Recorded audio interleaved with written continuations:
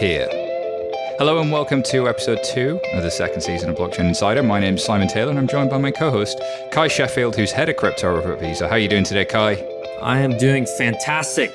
Excited for the episode. So much is happening in crypto. We got to dive in. And we could do a show a day easily, but we're trying to summarize it for you guys. This will be the TLDR version of the past month. In its new form, Blockchain Insider, of course, is putting out 2 shows every month. One news show looking at all the biggest news of that month, and one insight show where we're going to deep dive into a particular subject, trend, or topic in the industry. In today's news show, oh my goodness, the guests and us, we're going to be looking at some of the best stories from this past month, including Square making a hardware wallet for Bitcoin, how Axie Infinity creates work in the metaverse, and USDC stablecoin backer Circle is going to go public in a $4.5 billion SPAC deal.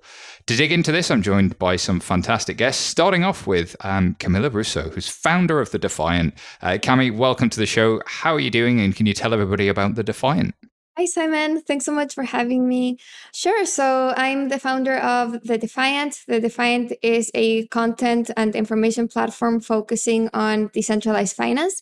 It was founded in June 2019 as a Substack newsletter, but now it's grown to a media company with a podcast, a YouTube channel, and a website where we publish articles daily focusing on DeFi. So I hope everyone can go and subscribe to get the latest on the most exciting corner of crypto, in my opinion, at least. Let's definitely do it. And alongside Cami, we have Sina Nader, who is the COO at FTX in the United States. Thank you so much for joining us, Sina. How are you doing? Doing well. Thank you for having me. Good to see you, sir. Let's jump right in. Kai, what was the first story we're going to cover this week? Yeah, I think we have to start with FTX. Just in the past few weeks, the announcement of FTX is now valued at $18 billion in a $900 million funding round. So this is, I believe, the largest funding round in crypto history. That $900 million includes more than 60 investors, including Paradigm, Ribbit Capital, Sequoia. And so, we've been seeing FTX everywhere. I see it on every umpire's patch in Major League Baseball. We're seeing you sponsor the Miami Heat. Sina, what is going on? How does it feel? What are the plans for FTX with this new round of funding? Yeah, so thanks for that. A lot of exciting things happening. And, quite frankly, what we wanted to do with this round really was 2 things. One is to sort of increase the number of partnerships that we have and just basically sort of, strengthen and grow our relationships outside of the crypto world in particular as well. And then, secondly, we wanted to have even more capital on hand in the event that there's M&A that we wanted to pursue. So those were sort of the 2 main goals. And the process, we've been pleased to see how much interest and excitement there is. And we're just honored and delighted to be working with folks that are so excited to be working with us as well. Sina, can I ask you, just for those who aren't familiar, possibly people who live under rocks, just remind everybody what FTX does and why it's different to some of the other exchanges and providers out there? Sure, yeah. So FTX.com is our global exchange. It is not available to U.S. customers, but it is available to pretty much the rest of the world. It is, I believe, the fastest growing crypto exchange in the world. It is the largest crypto exchange outside of China. If you include China, I believe it's number 2 to number 4, depending on the day. We'll do roughly $10 billion a day of volume there. And it's really a platform for people to come to buy and sell and trade crypto assets and other assets as well. There's, various other offerings that we have there that people can check out. And then on the US side, we have FTX.US, which is a US regulated exchange offering crypto trading to anyone in the US. We can also, by the way, accept customers from outside the US on the US exchange. However, in the US, we only trade spot crypto. In the international exchange, FTX.com, we also trade futures and other instruments. So in terms of sort of what makes us different, a lot of people talk about the quality of our tech build. We're kind of known in the industry for having, I believe, the best uptime of any of our peers. So that's one thing. The other thing is really deep liquidity. For example, in the US, we have the deepest liquidity of any of the major exchanges. And the other things are just, great customer service. We're known for being pretty responsive. I mean, Sam, our founder, will jump in and respond to customer inquiries. So we try to really be responsive to the customers. And that's really, I think, the core of what we're about, is just providing people what they want and trying to provide a delightful experience in the way that people want to experience crypto. So when I first heard of FTX, it seemed like it was this sophisticated exchange for professional and institutional investors. But now you have Blockfolio. Now you're doing all these sponsorships and starting to build more of a retail business. Can you talk a little bit more about how you see the role that FTX and Blockfolio can play for mainstream consumers? 100%. So that is our core. I mean, we sort of started off as an exchange focused on, sort of professional traders, power users, as we call them. But it's obviously grown since that, sort of in parallel with the overall increase in interest in crypto. We acquired Blockfolio last year because we thought they had a very, just a beautiful interface, a really good customer experience, user experience, I should say. And we realized that we could help them to enable trading for their customers, because previously Blockfolio was just a place to track your crypto. But, we sort of thought about it and we said, well, we have this, what we think to be a great matching engine, a great trading platform. Why don't we sort of let East meet West, so to speak, and enable people to trade? And that's exactly what we did. And people have responded very well. It's growing extremely quickly. And what the goal with Blockfolio is to provide people a more streamlined experience, because like you said, Kai, not everyone wants the full featured trading screens. They don't want to look at moving average, all sorts of fancy charts and sort of things like that. They just want to buy some Bitcoin or whatever the case may be. And for them, Blockfolio is probably the best way to go. And so we're trying to really straddle both ends of the spectrum, everywhere from the, sophisticated power user all the way to, the people that are just casually looking and they want to get, into crypto. Cami, I want to bring you in here if possible. Talk to me about the significance of this as from a market commentator standpoint. It's the biggest round ever. How do you contextualize all of this? I think it really speaks to the just incredible growth in popularity of stablecoins in crypto. It's just become such an important building block and piece for cryptocurrencies as a new asset class. It's really allowed people to stay in crypto instead of cashing out to fiat. So I think it's really kind of fueled volume for crypto in general. And you see stablecoins ranking consistently as the pairs with the most volume in crypto over Bitcoin, over Ether. And so companies like Circle, which are facilitating the issuance of trusted stablecoins, have really become the most significant pieces and infrastructure, I think, in the cryptocurrency space. I think USDC has really kind of quietly climbed to the top of crypto, or almost the top. I think it's pretty surprising how they are now rivaling Tether, which was kind of the undisputed leader in stablecoins for a long time. But if you take a look now, Tether has around 30 billion of USDT minted, and USDC is not that far behind with 26 billion. Yeah, 26 is not far off at all. And then, of course, that enables an ecosystem and exchanges like FTX to really scale, because you have this professional investor who's kind of coming from a crypto, as you say, into the pair being stablecoins and can move in and out, but stay in this crypto world much more efficiently and much faster. Kai, did you have any closing thoughts on this one? Yeah, I just say that I continue to be impressed with how quickly FTX moves in being able to roll out new products, which seems like almost on a weekly basis, and just incredibly excited about the partnership with Visa, and the FTX Visa card, which we also announced in the past few weeks as really a product that we think can help as mainstream consumers use FTX and use Blockfolio, they can now spend directly from a balance of assets in the platform. And so really a testament to how quickly and effectively FTX has been able to grow and scale. No, absolutely. And I think long may we continue on doing that. And I'm sure we could probably unpack this for 5 or 10 minutes. And I love that sort of consumer side versus professional trader side. I think thinking about the risk to consumers and thinking about what's going to be appropriate for them is, Sina, I know, a subject near and dear to your heart.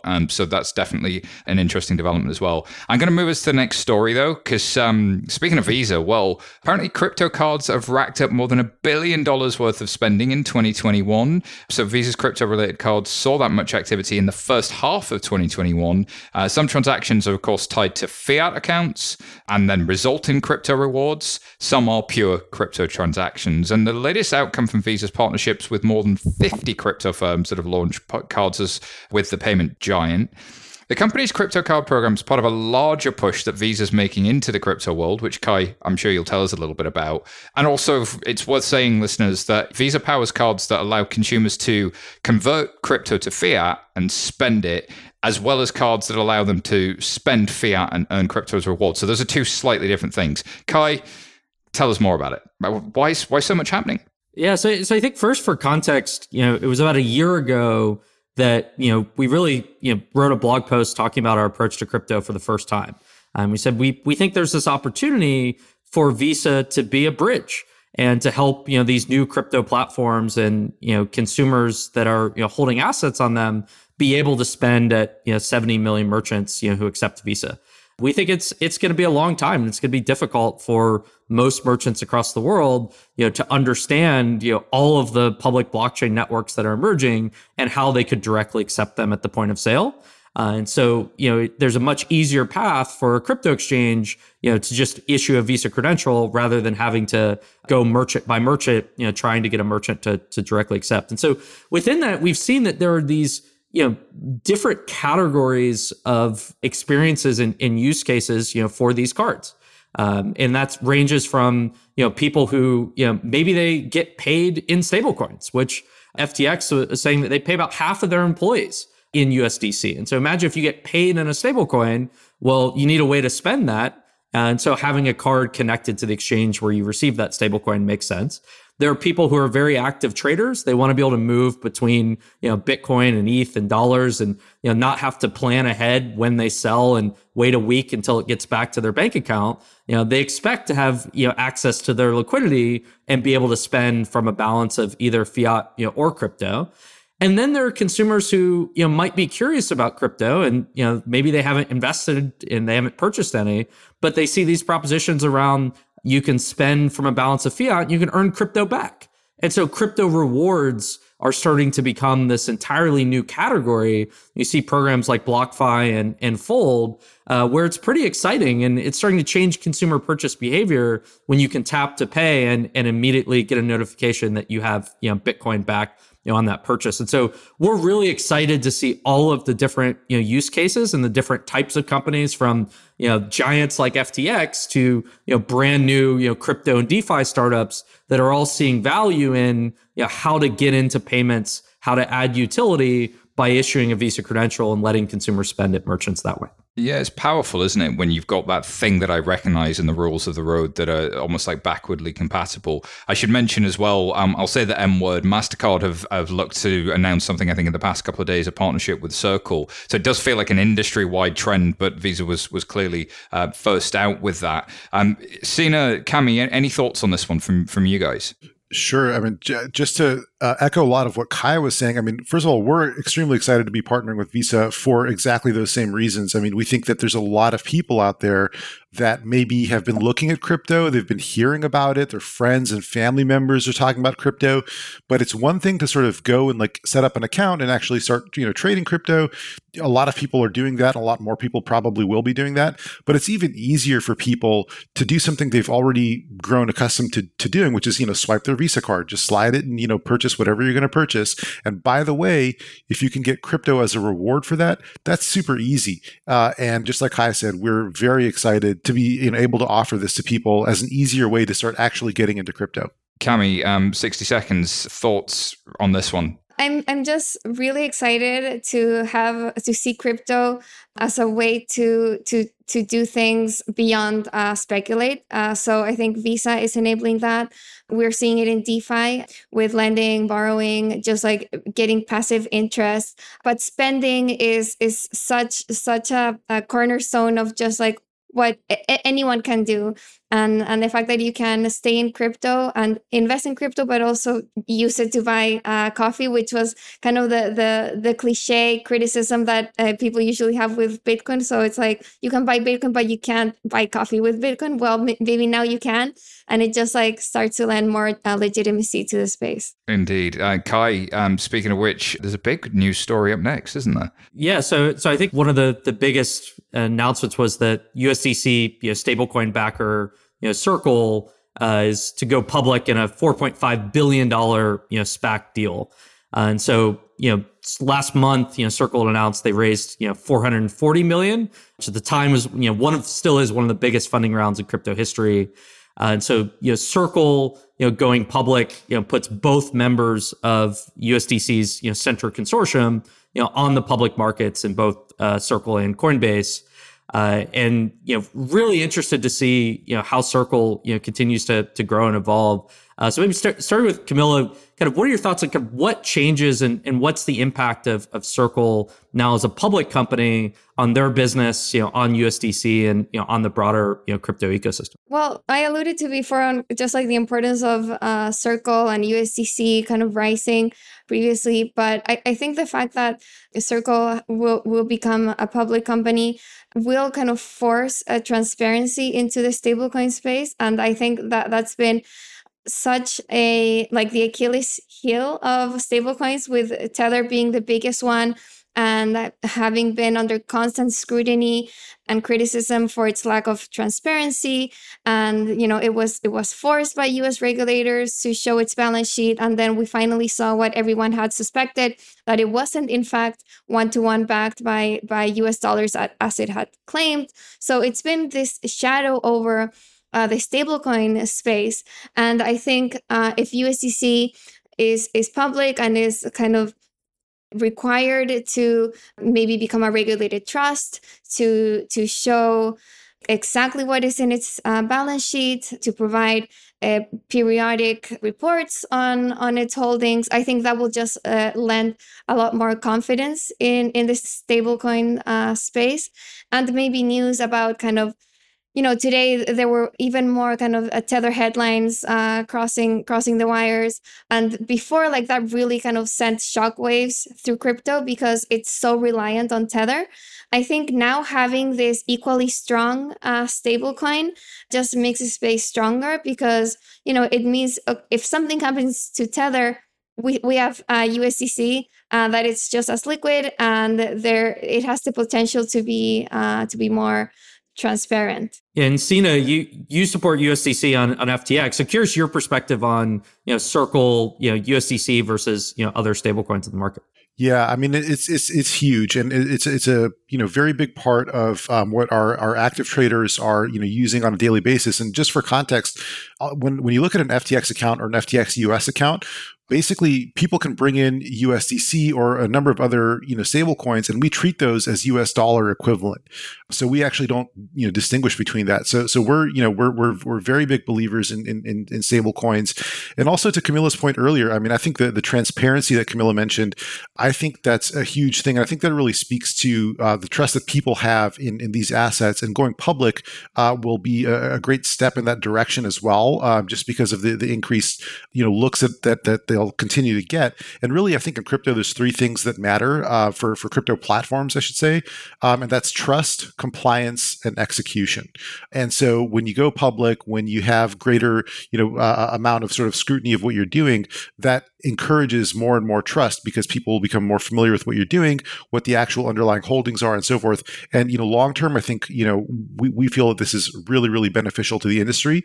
And again, just in the trading space in crypto, stable coins are just massively important. And so we're super excited to support USDC, and we think there's a number of really cool use cases coming up with USDC that we're excited to see as well. And I think just to contextualize that, Kai, I mean, we see the DeFi yield being one of the key propositions now coming from fintech-looking things like Echo.com and Donut and all these guys, where it looks like I'm saving dollars. Now, it's not the same as it being FDIC insured, but actually the way it's insured is still pretty solid behind the scenes. And so from a consumer standpoint, do I want 0.5% APY or do I want 4% APY? And that's a different proposition to the market. And even if those yields come down, they're still potentially differentiated. And then you also see like the difference in moving these things around. I was speaking to a senior bank executive a couple of weeks ago. He said one of his favorite experiments is to take somebody from a C-suite in a bank and show them moving USDC or the Paxos USD around and GUSD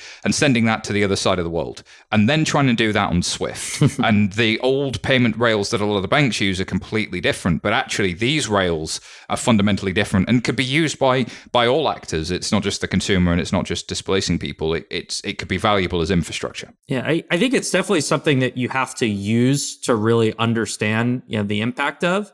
And the other piece here is, we partnered with Circle, back near the end of last year, and we really did so because we saw this transition of stablecoins moving from trading in crypto capital markets as the core product market fit to new payment flows. And so we're really interested to see how can we work with them to explore things like cross-border payments and P2P and these new use cases.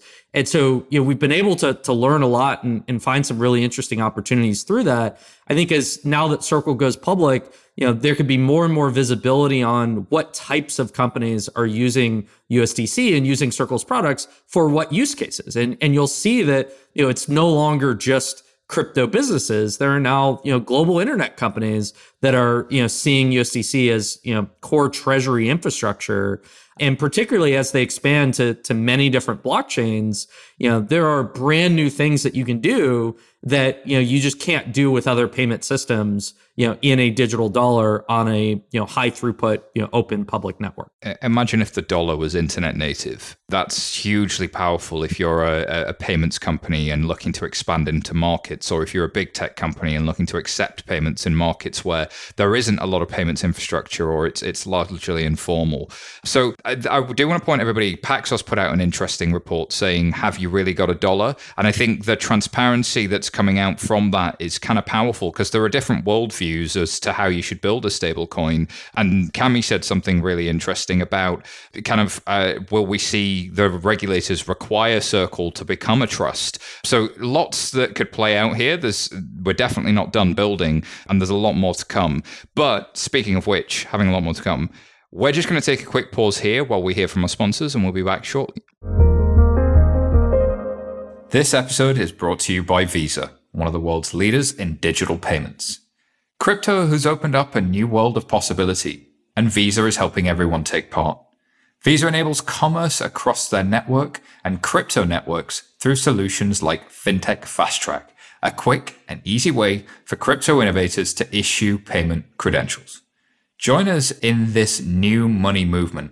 Learn more at visa.com/crypto. Season 2 of the FinTech Marketing Podcast has landed. Join me, Eric Fulweiler, Chief Marketing and Commercial Officer here at 11FS, as I talk directly to some of the most influential CMOs in the world of FinTech and financial services.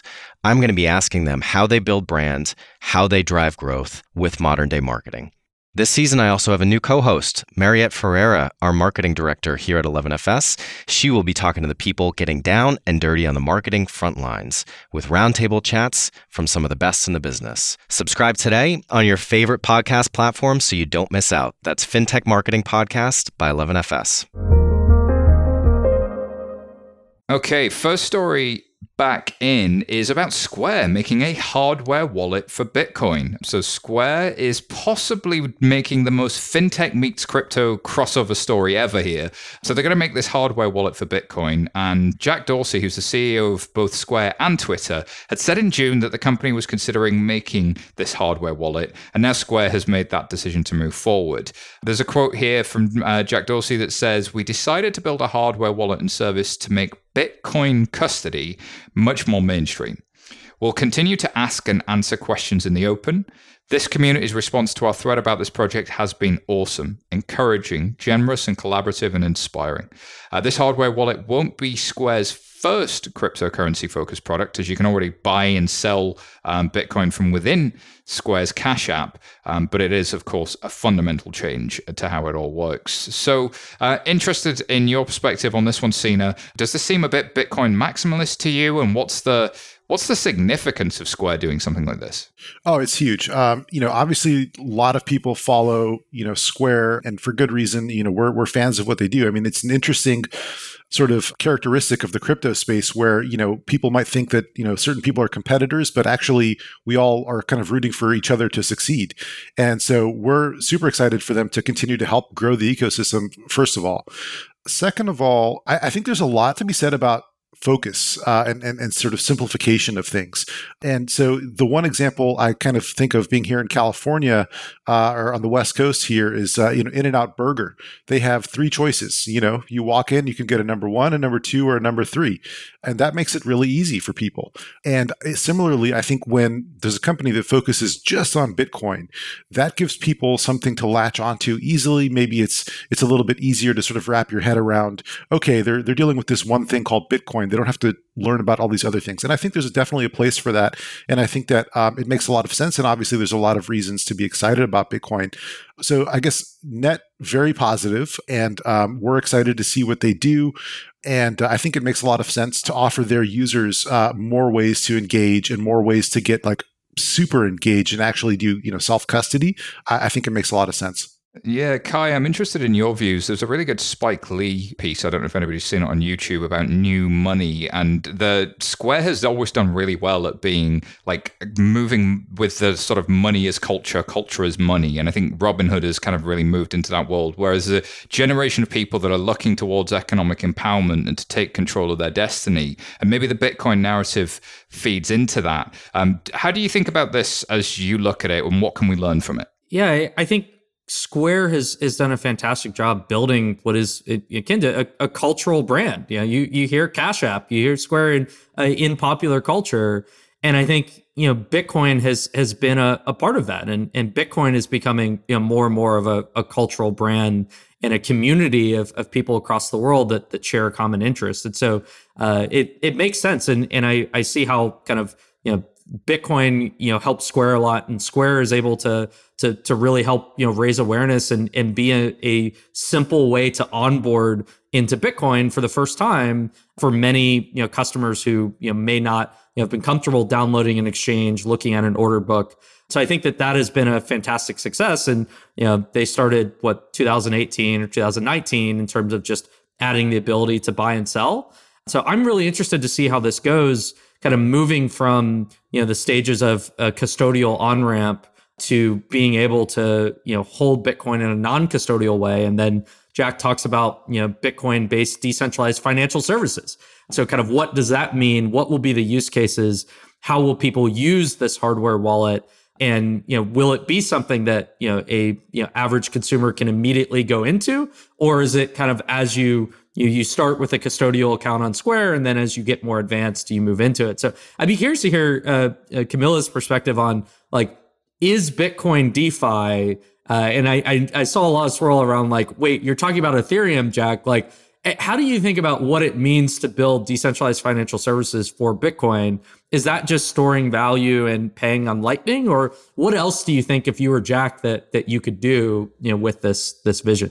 Well, I think to start, I see Sina's point on the value of focusing on one thing and simplifying crypto for people, and just being this is a wallet for Bitcoin, and this is just one thing you need to learn. But at the same time, it's a bit of a shame that Jack seems to be just willfully ignoring Ethereum, which is actually where all the major innovation in crypto is happening, and the place that's kind of already providing all of the decentralized financial services that he's talking about. So one thing is kind of the hope that maybe DeFi will be built on Bitcoin, and maybe that will happen. It's not really happening very meaningfully yet. And the other argument is, where is actually DeFi being built? Like, where is the value? Where are the users? Where is the TVL? And 99% of that is on Ethereum. So you see comments like that, like, oh, I'm going to build an ecosystem of financial applications on blockchain. And it's like, it's already here. It's on Ethereum. And then he's done other things like minting an NFT of one of his tweets. And he did that like using the Ethereum blockchain, but then converted all the proceeds to Bitcoin. So it's I don't know, it's a bit odd. Obviously, I also think this is net positive for the space. I mean, a huge company like Square getting into Bitcoin, Jack kind of constantly promoting Bitcoin to his followers. I think that helps everyone. But I also wish that he wouldn't completely kind of close his eyes into, to what's already happening and the innovation that's already going on Ethereum.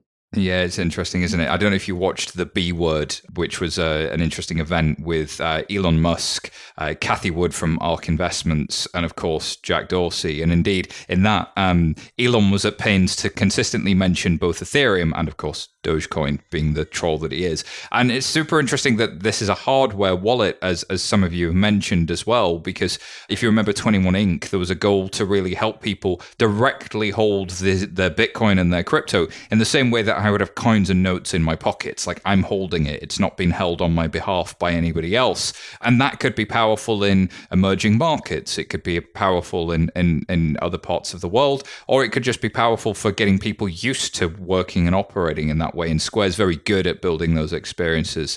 Kai, last point from you. Yeah, I'd say I think the other major takeaway is, this is going to raise a lot of awareness about the concept of non-custodial financial services and products. And I think a lot of major payment companies, a lot of major banks, they don't really understand that, it's now possible to build a payment product as software and the consumer manages that money themselves, which is an entirely new way to develop products. So I think regardless whether it's Bitcoin or Ethereum, that term of non-custodial decentralized financial services is now going to become more well-known.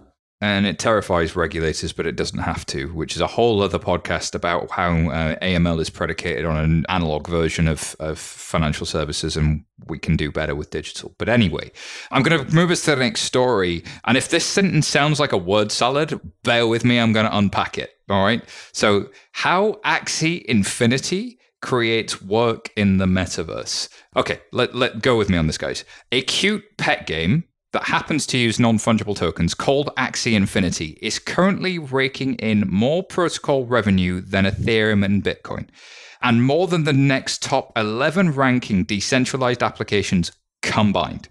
It has collected over $30 million in fees in the last week. Its business model is also designed so that anyone can profit, especially those who are usually excluded from these kind of life-changing moments in wealth creation.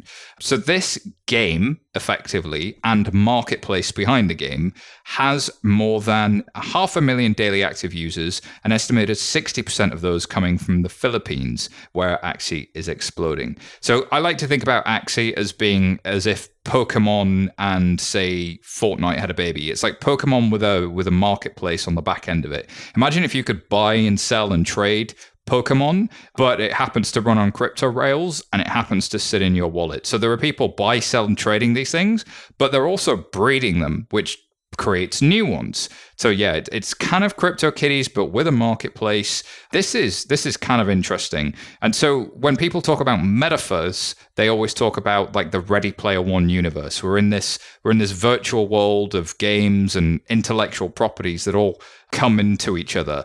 But the really interesting thing about this is not just that it's metaverse, that people are playing online and there's an economy behind it, but actually people are earning money from it.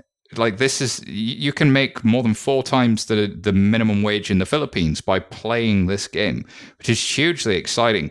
Who wants to jump in on this one first? What are your thoughts? And yeah, do you want to help define this thing? Because it's just so crazy. Maybe I'll start quickly and just say that this is the most fascinating thing that is happening that kind of bridges crypto, fintech, gaming. And so highly recommend, like, we need to do a whole episode on this. We can't do it justice in a short period of time. Shout out to Packy McCormick and Not Boring. If you want to read one thing infinite revenue, infinite possibilities. That's a great one. I think from a fintech and crypto perspective, one of the really interesting aspects here is, this is changing how consumers earn a living. Average consumers that are not crypto traders, that are not, out here trying to speculate, it is becoming a job, and not just a job that's like, a task that people don't like to do. It's becoming a combination of a job and a community that people are passionate about, where they're earning a better living than they could elsewhere in the real world. And now they're earning that living in a cryptocurrency. And so, what happens, what new financial services are they going to use when you're getting paid in a cryptocurrency from a game? And, there's just such a fascinating model of all the pieces and how they fit together. And so I think everyone who cares about fintech, should follow this as an example of what the future of work could look like. Totally. And just to, echo that. And first of all, I learned about Axie, tip of the hat to Kai for cluing me into this. But the more I've learned and read and talked to people about it, it's just, I agree with Kai. It's one of the most interesting stories that I've heard in crypto. And really, I think a lot of us, the reason we got into crypto is, we want to see sort of improving people's lives. And this is exactly an example of that. People are literally earning living wages, and more than that.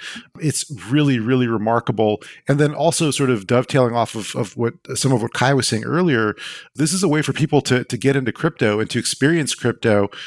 How many hundreds of thousands of people have opened or will open their first crypto wallet because of Axie Infinity? I think that's amazing. And this is probably just the tip of the iceberg in terms of, what we'll be able to do as an industry going forward. So just extremely excited and to watch the development here. Yeah, I'll add that I think NFTs in general have really attracted a new wave of crypto users that are unlike kind of the financially minded, hard currency, like libertarian in early wave that came into Bitcoin, and then kind of the very kind of technical developers that came to build on Ethereum. This year we saw artists opening their first crypto wallet because they wanted to mint NFTs. And here we are with Axie Infinity, seeing another aspect of that with gaming.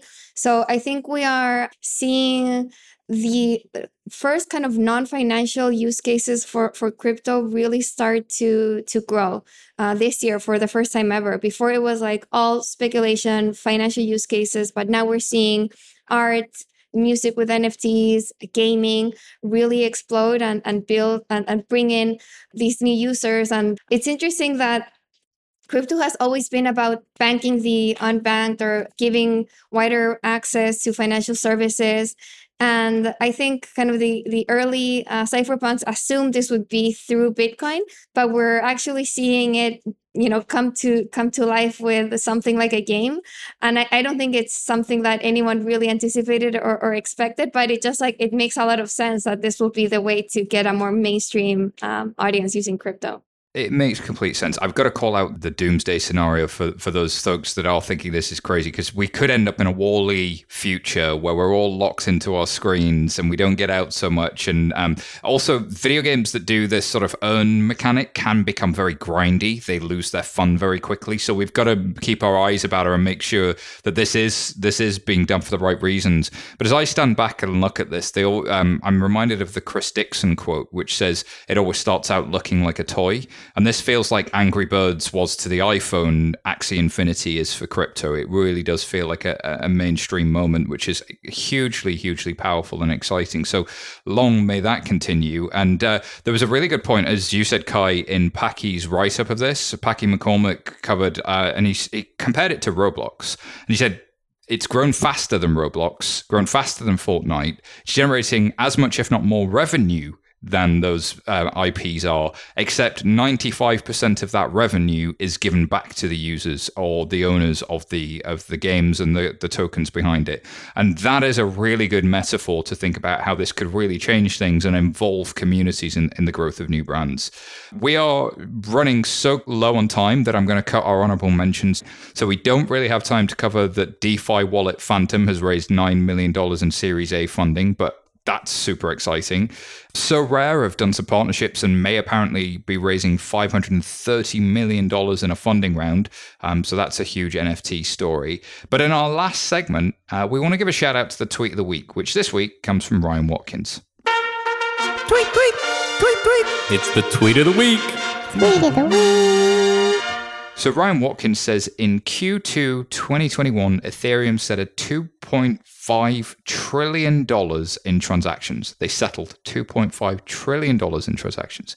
This represents 65% quarter-over-quarter growth and 14,090% year-on-year growth, and puts Ethereum on pace to settle $8 trillion worth of value in 2021. We're into the trillions now, guys. What are your thoughts on this? Couple of sentences from everybody. Kai, what are your thoughts? Yeah, I think my first takeaway is like, we haven't even really gotten into mainstream payment flows, and we're doing trillions of dollars a quarter settled it on Ethereum in terms of what the Ethereum blockchain is capable of. I think as second layers emerge, as we see more mainstream use cases, this is going to continue to grow. The other thing is every bank, every payment provider, everyone interested in fintech should track this data. This is publicly available. Masari, the Block, their coin metrics, there are many data sources. And so that's step one to getting up to speed on crypto is, follow metrics like this. Cami? Let's see. I think one take from this is that Ethereum, was like set out to be the world computer and just like this base layer for Web3 or like the next internet. I think it's TBD whether it can become the base layer of everything, of this like world computer. But I think numbers like this support the case for saying that Ethereum has already won as a financial chain for the future. I think if Ethereum can just focus and become the financial layer for Web3, that's already kind of a pretty good outcome if it doesn't actually become the world computer. Yeah, I was listening to an interview with Sam, the founder of Arweave, where he said he originally bought into the world computer. It's not what he got, but what he got is pretty interesting too, which is this. It's almost this. It's not just a financial layer; it's a contracting layer where the logic can be automated of given business logic. Sina, thoughts on this one? Yeah, I mean, just coming around to the numbers again, I mean, you mentioned the trillions. The last time I checked, which was admittedly a little while ago, the number of unique crypto users globally is somewhere around 100 million, 100 maybe plus million people globally. And if you divide that by the total number of people that that there are in the world, that's something like 95, 96% of people, maybe more, are not yet into crypto. So basically, I would say you ain't seen nothing yet. We're just getting started. We are, and we're going to have to fix a lot along the way. The great thing about things being early is there's a lot to do and a lot of podcasts to record. But that wraps up this week's show. Thank you so much for our guests. Where can people find out more about you? I'm going to start with you, Cami. Yes, so you can find me on Twitter at Cami Russo, and The Defiant on Twitter is at Defiant News. The Defiant website is thedefiant.io. Brilliant. Sina, how about you? So you can visit our website at ftx.us. If you're a U.S. person, if you're outside the U.S., it's ftx.com. And then if you'd like to follow me on Twitter, I'm at SinaNader33. Fantastic. Kai? Visa.com/crypto. Check it out. And as for me, you can find me at SYTaylor on Twitter or simon@11fs.com. Thank you for listening. If you like what you heard, remember to subscribe. Tell everybody you know to check us out. We are back, and you will never miss an episode if you do subscribe. So excited. And also, remember that we do have a community. So hit us up on the Blockchain Insider Twitter and check out what's going on with our community. And if you really love this show, remember, please leave us a review. It makes the show better. It helps other people find it. Just go ahead and do it. If you're in iTunes right now, just go do it. Go think about it. Go do it. Go write that review. Thank you so much. You can find us on social media, or you can email us at podcast@11fs.com if you have any suggestions. Bye for now.